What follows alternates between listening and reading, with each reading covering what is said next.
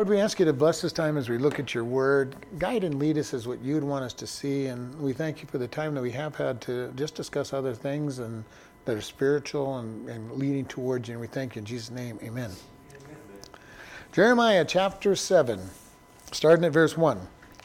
The word of the Lord came to Jeremiah, and the word that came to Jeremiah from the Lord, saying, Stand in the gate of the Lord's house and proclaim there this word, and say, Hear the word of the Lord, all you of Judah, and enter in at the gates to worship the Lord. Thus saith the Lord of hosts, the God of Israel, Amend your ways and your doings, and I will cause you to dwell in this place. Trust not in lying words, saying, The temple of the Lord, the temple of the Lord, the temple of the Lord are these. For if you thoroughly amend your ways and your doings, if you thoroughly execute judgment between a man and his neighbor, if you oppress not the stranger and the fatherless and the widow, and shed not innocent blood in this place, neither walk after the other gods to your hurt, then I will cause you to dwell in this place, in the land that I gave to your fathers forever and ever. So here we have the message from God. In verse 2 it says, Stand in the gate of the Lord's house. This is what he's telling Jeremiah to do. Go to the temple. Go to the temple where people are supposed to be coming in to worship God. Great place to go if you want to get a message to the Jewish people. Go to the temple. And it says, And proclaim the word and say, Hear the word of the Lord, all you Judah that enter in at these gates to worship the Lord. And I just want to talk about this one statement, to worship the Lord. This one struck me at the place because I got thinking about what does it mean to worship? And I haven't read all the verses. There's only 102 verses in the Bible that talk about worship. All right? Just a few. But I did go into the dictionary. In the Hebrew, it literally means to bow down, prostrate, or pay homage.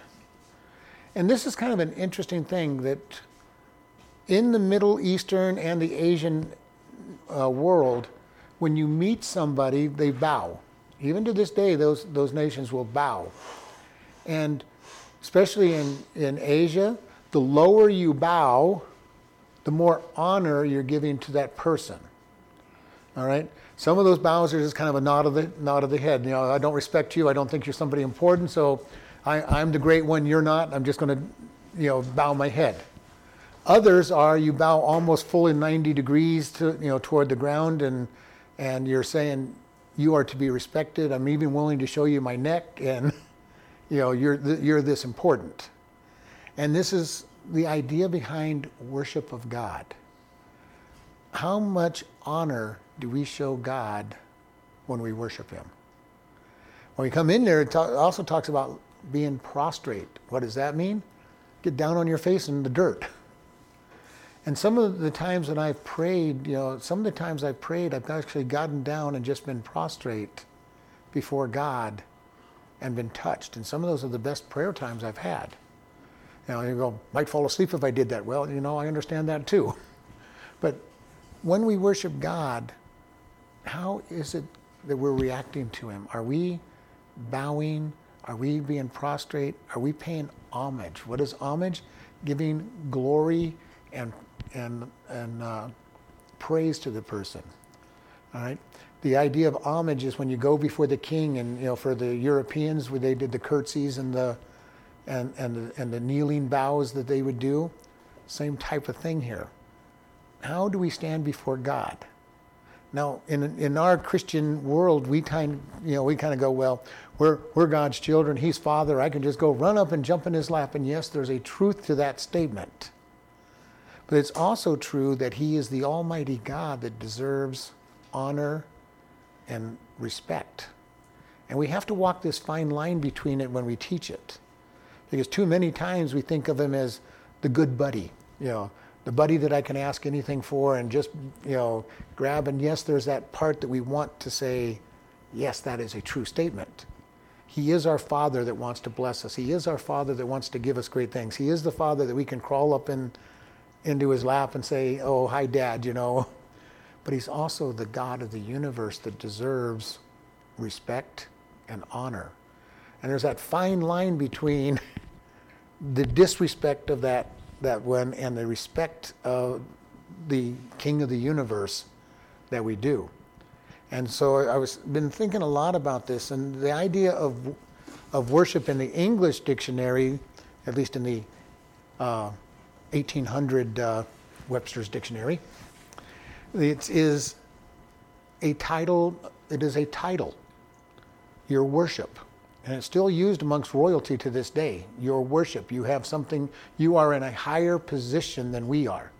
It's a title of respect and honor. All right, so that is one of these words that are in it.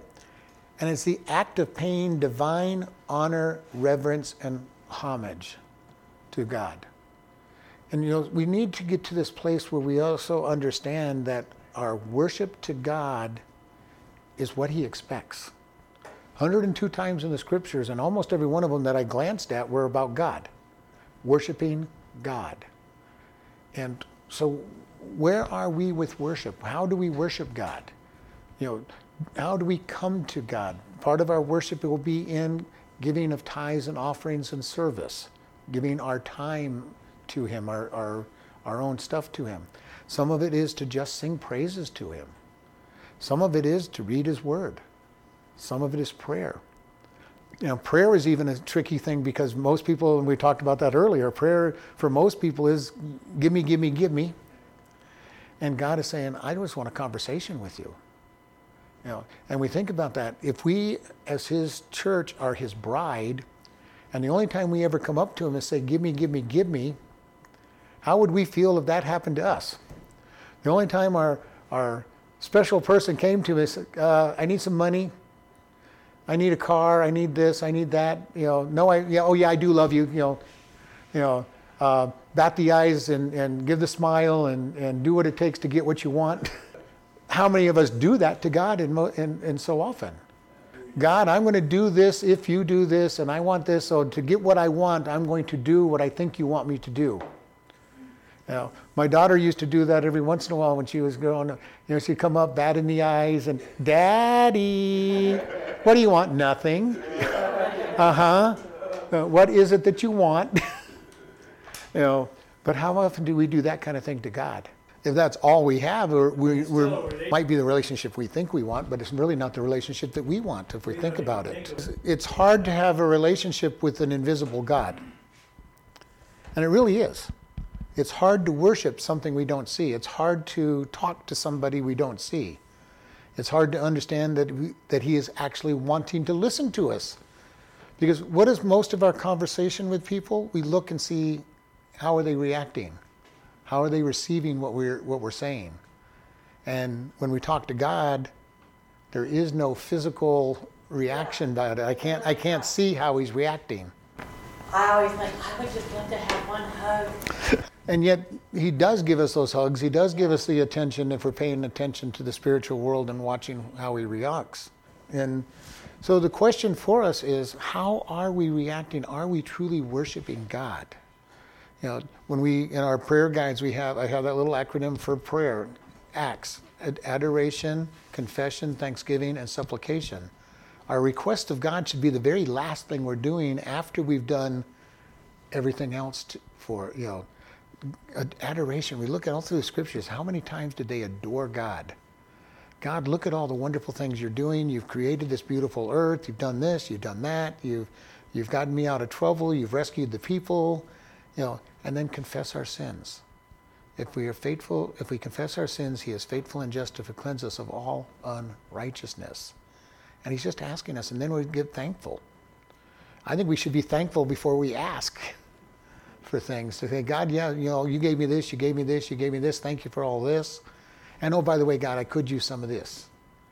But if we spend all our time in those other three areas, we don't spend a lot of time in the requesting side of things. And when we do, it becomes very personal. And most of my requests are for other people more than they are for me. Because I know God's going to bless me, so I don't worry about it. And maybe I don't pray enough about things for myself, but I usually pray more for other people's blessings than I do for my own. And yet that would be really good. What if everybody in the church prayed for everybody else's blessings rather than their own? We only have a small church of 18, but that would be 17 people praying for you, and you're praying for 17 people. I think. You'd probably have a lot more needs met. Well, all of our relations suffer because we are selfish people, bottom line. And the world, all the relationships in the world are based on, what are you doing for me? And maybe not even that blunt, but I'm with you because I feel good when I'm with you because you like me and I feel good, or you do this for me. And maybe I'll do a few things nice for you because I like the feeling of what you're doing to me. So that's my relationship with God. We take that relationship on the flesh to the level of God, and God is saying, I want it to another level. And this is the hard part, because we deal in the flesh in all of this. This is where unconditional love comes into process, when we start really learning objective love and we say, I'm going to love this person no matter what they do. I'm going to love this person in spite of how they behave to me. In a marriage, that marriage should be built on unconditional objective love, that I'm going to love this person. We get married, hopefully we do love each other physically and we're getting something out of the relationship. But what happens in the world is 5 to 7 years into the marriage, those feelings are no longer there. And then they get divorced, and what do they normally say? I don't think I ever loved you. In reality, they're speaking the truth. They were infatuated with each other, and they had good feelings toward each other, but they never loved each other. And this is the thing that God says to us. He goes, I love you. And God's love is unconditional, objective love. And he says, I have chosen to love you. And because I have chosen to love you and I do not change, I will never stop loving you. Now, we can never have that kind of unconditional love. But our striving should be to love unconditionally, objectively. And that is what will hold marriages together. All right? Because a marriage is going to have those times when people are not infatuated with each other. And if love has not been chosen, they won't stay together. Which is why we're in a place where almost every marriage in our day and age, because it's not built on objective, unconditional love, falls apart. Because they get to the hard parts. Well, I didn't love you, and they tell you the same thing. Well, I don't love you either. Well, let's just separate because we're irreconcilable differences. We're both changed, and we don't love each other anymore. We'll go find somebody else that we can love.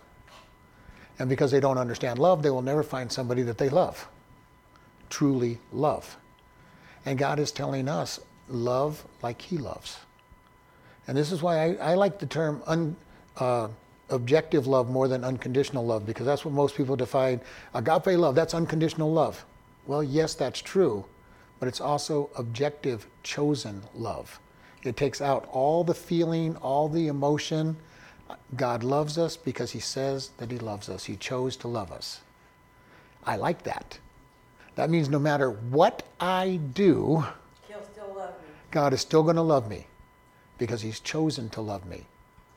And it's hard. We all know relationships where we just get so sick of somebody's actions and the way they're behaving that we find it difficult to love them.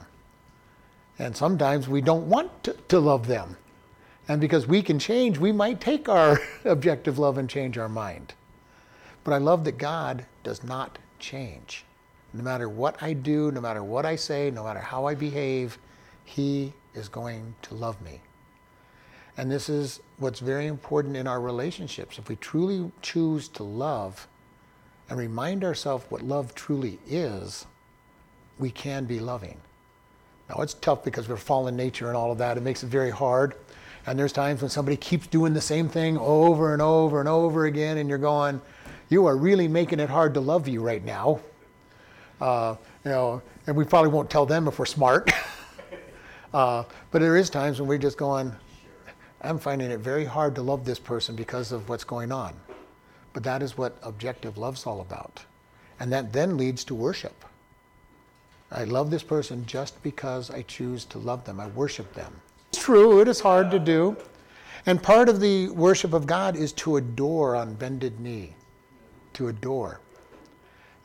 The wise men came to Jesus in the house after he was born, and worshiped him. They bowed down before him and presented their gifts.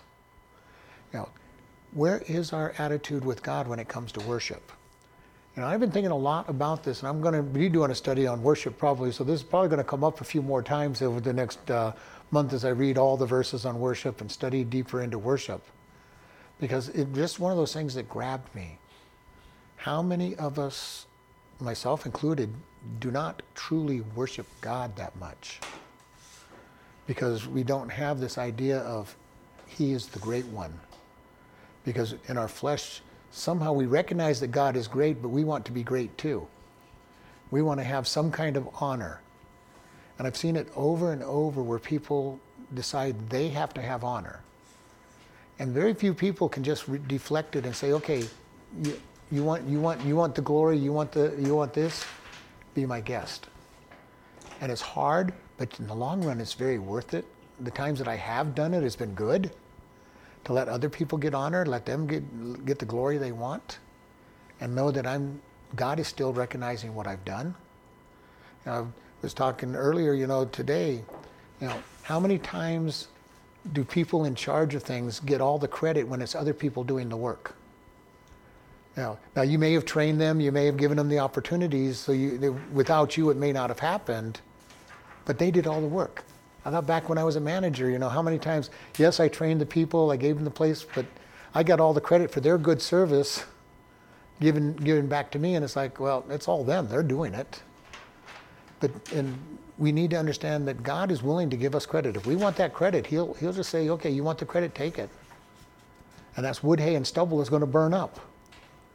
Other times I'm saying, God, it's all you, and mean it. I know many Christians, they all go, it's all God, and you can see the pride all over them. And it's like, shut up. Just take the pride and quit pointing to God when you don't mean it. All right? And they're saying the right words, but they don't mean it. And you can tell who they are. And there's others saying, thank God, and they mean it. And this is the wonderful thing. Everything we have is because of what Christ does for us. I can do all things through Christ who strengthens me. What does that mean? I can't do much of anything, if at all anything, without him. Because I'm going to mess it up. In my flesh, I am going to mess up anything that I try to do. Because in my flesh, I'm going to try to get glory. I'm doing it for me. When I was working in the restaurants, I'd look back and say I was doing a lot of things right, but I was doing it for my glory. I wanted the recognition. I wanted the acknowledgement. And the point that we come when we're really serving God is when we can let other people get the glory and not need it, even if they don't deserve the glory. And that's really tough. When they don't deserve the glory at all and they get the glory. And it's like, but God knows who deserves the glory, which is him. But he lets us get the glory as well. And that's wonderful. But he says that if we want to be a great leader, we need to be the servant. And this is something that I have seen over and over. I have seen pastors who wouldn't pick up anything on a floor or do a dish or do anything. They're not servants to their church, and they expect to be honored. And I've seen some churches that actually, one of Chuck Smith has talked about it, and even the church that I spent most of my life in. Pastors, when they wanted to be a pastor, usually the first job they would get to do, go clean the bathrooms. Go take care of the property. Well, how is that doing anything spiritual? Nope, you're not pastor material. You're not willing to serve. You're not pastor material. Now, whether that's the best decision or not, I don't know, but I understand that idea. To be a servant and to be to worship God and say, God, I am yours. I am your servant to do with as you desire. That's part of homage. When they went to the king or the queen, you were their servant. You were to do what they told you to do. And oftentimes that wasn't necessarily what you wanted to do. All right? During the monarchs' days in Europe, during the feudal times, you had a business, your business, your mom, your dad had it, your grandfather had it, your great-grandfather had it, but the building and the property and the business belonged to the king and the queen. If they decided it was to be given to somebody else, they would come in and just take it away from you because it was theirs. That is God. He owns everything. Now, he doesn't just capriciously take things away from us, but he also says it's all mine. And this is why it's funny when the world will say, why did God let this stuff happen? Well, because he's the owner and he can do what he wants with it. You know, what do you do to your car? If I want to change the paint color on my car, I want to destroy my car, I want to fix my car up, really fancy, it's my car to do what I want to. God has the same thing. The prophet sat at the potter's house watching the potter make things, and God says, I'm the potter, you're the clay. Got to a place, it didn't work, you tore it down and started all over again. God can do that with us because he is God. We're his, and we're to pay homage to him and say, I am willing to do whatever you want. That's hard. I'm the first one to admit it is hard because I have plans for my life. I had lots of plans for my life. Most of them didn't come true for my plans.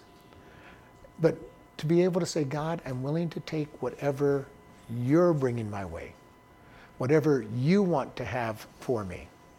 And I can tell you the one thing I know is God has a good plan for you. He has a good plan for me. And if we will just bow our knees to the plan that he wants, we're going to be better off. Now, the really good news is, even when we struggle and fight against him, he'll still get something out of the deal. It may not have been what he would have given us if we were committed at the earlier days and turned to him. But he will still use it. He will still create something out of us, and he'll still make it beautiful and good. But instead of being the 6-foot pot, we might be a 3-foot pot, or a 2-foot pot. But he's got a plan. He's got a plan, and he will make it work out. And this is the beautiful thing that we have. What has God got in our life? We don't know. As Paul said, some of you are going to be the choice dish on the table, and some of you might be the chamber pot. And we don't know, but if that's what God says is to be my lot, then I'll be happy being whatever it is he's going to say to do. And not be seeking that glory. Because in our flesh, we want all the glory. God, look what I have done. And this is a danger for a lot of pastors. They start building a good ministry, people are growing, the church is growing, and then going, wow, look at all that I have done. You're in trouble if you get to that point. If you got a ministry and you're looking at, look what I have done, you're in trouble. Because if it's not what God has done, it's not going to stand up.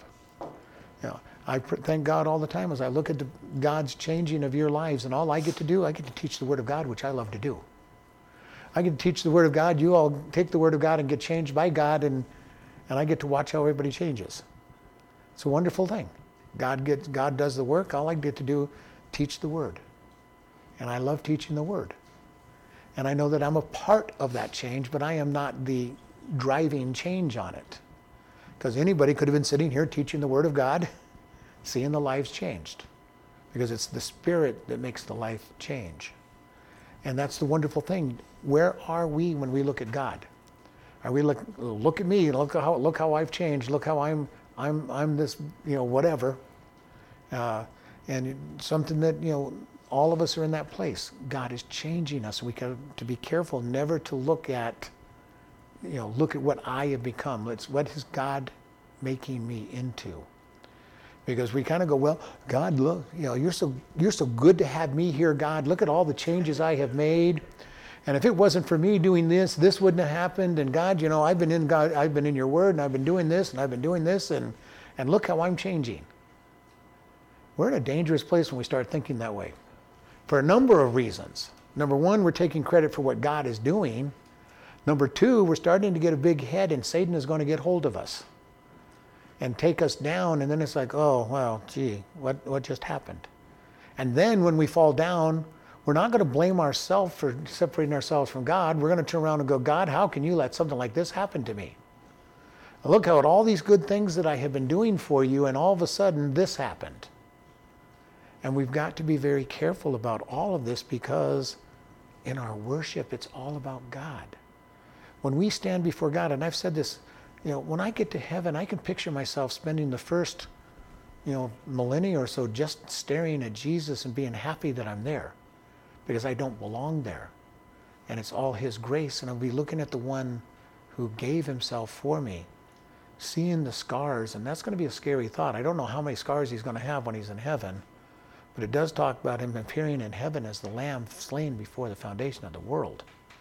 And when you read about the scriptures of what he went through for us, that he was barely recognizable as a man, I don't know if he's going to look that bad in heaven or not. He's in a different body. He's got his glorified body, but it does say he bears the scars. It does show that he shows the scars, and Revelation talks about the only thing that has any scars in heaven is Jesus. Now, whether it'll only be the nails and the crown, I don't know. But he took a lot more pain and suffering than those. And this is the problem. Most of us always just think about, he took the nails for us. Took a crown of thorns. He took a beating. He took a scourging where they literally stripped his back of all of the skin and exposed the muscles. He took an extreme amount of pain. Will he show all of those scars? I don't know. I don't know how much the Lamb slain before the foundation of the world is going to look like in heaven. But I do expect that we're going to at very least see the scars in his hands and his feet, and possibly his side, at the very least, if not more. Now, will he bear that all the way through eternity? I don't know. I hope not. I don't know how I could not be broken into tears by seeing the great cost of my salvation. And I know there's no tears in heaven, so I just don't know how he could bear all those marks for all of eternity. Because I don't even know how I could even begin to look at it, especially when I know what it would look like, because I've studied the crucifixion so heavily. I don't know how I could look at him and not break into tears that you did this for me. It would be brokenhearted, like, I'm here and that's what it cost. That is what it cost. So I'm not sure that he will bear it for all of eternity, but at least in the first part of Revelation, we see him as the Lamb slain before the foundation of the earth when he takes out the scrolls and breaks the seals. Does he change after that to be more glorified and beautiful? I don't know. But, it's very intriguing when we think about this. The high cost of our salvation and how lightly do we treat it so often in this world. Well, Jesus died so I can get saved. Yeah, well, that's very true. How did he die? What did he get? What pain and suffering did he go through? And then just not the physical pain, but the Father turned his back on Jesus on the cross. And that is a pain that we can't even truly fathom. As I've said, if you think about our first love, that first boyfriend or girlfriend that we had, it was a real solid crush, and then when it broke up, and we felt like the world had ended, we'd get over it pretty quick. But Jesus and the Father would not get over it that quick. This was a relationship that had always been in existence for all of time and all of non-time. And for a moment in time, it was broken. And we can't even begin to fathom that cost. Compared to that cost, the physical pain was nothing. He took all the physical pain, and it wasn't until the Father turned his back that he yelled, my God, why have you forsaken me? Because he was all of a sudden in great agony. He had become sin, and the Father turned his back on him. It was an emotional pain that he went through at that point. Now, he had lots of physical pain as well, but it wasn't the physical pain that drove him to say, I've been forsaken. He took on the sin of the world. The Father turned his back because he could not have fellowship with sin, and consequently the Holy Spirit would have had to turn his back. So for the first time in all of his existence, which is forever, he was separated from the Father and the Son and the Spirit. And that was what really broke him. That relationship that was broken for a short period of time broke him. And that is the cost of our salvation, and that should drive us into worship. when we really think about what he paid for us, should drive us to give him honor and glory and adoration and great homage. And I hate to be so hard on this, but this is really what it is. Because we forget the price of our salvation. We forget all of what it takes, and just treat him as, Jesus is the bride, is the bridegroom. We can just run into his arms and get a hug anytime we want. The Father is Abba Father, Daddy Father. We can run up and crawl in his lap. And yes, all of that is true. But we cannot forget the honor due to him and the relationship that is even higher than that relationship. The God of the universe, the King of the universe, we're entering into his presence. And we have to walk that fine line between being too awestruck and not wanting to come into his presence and too familiar, which it's hard to be too familiar because he is, he says, Abba Father. Jesus is the bridegroom, so it's hard to be too familiar, but we also have to keep that awe. It's from the old days when they talked about the fear of your father. You wanted to love your father, you care for your father back in the good families. You cared about your father, you loved your father, you'd give him a hug, but you also had that stand back and say, he's also the head of the family and the disciplinarian or whatever other terms were there. So there was that constant give and take of the relationship. The loving relationship, hugs and have fun, and that idea that this is dad. And dad. Now I know that Satan has destroyed that relationship, and there are many people that have never had that kind of a relationship, with their father. But that is the relationship that we are to have with God. The one where we love him, ready to give him a hug and spend time enjoying ourselves, and the recognition that he is very, very important. And we didn't get very far, but I knew I was going to talk about worship today. I didn't expect it to take the entire time, but we took half the study talking about other things before we started. So we're going to end here. Number 8. Verse 2. Oh, verse 2. That's as far as I got. Chapter 7, verse 2. Lord, we thank you for this day. Lord, help us to understand worship and our relationship with you in a mighty and strong way. We ask you to go with us, teach us to worship, teach us to follow you in all that we do, and we thank you in Jesus' name. Amen. Listening friends, do you know God? Not just know about him. Today is the day to decide to become his child. God loves you, and Jesus came to die for your sins. In Romans 3:23, we are told, "For all have sinned and come short of the glory of God."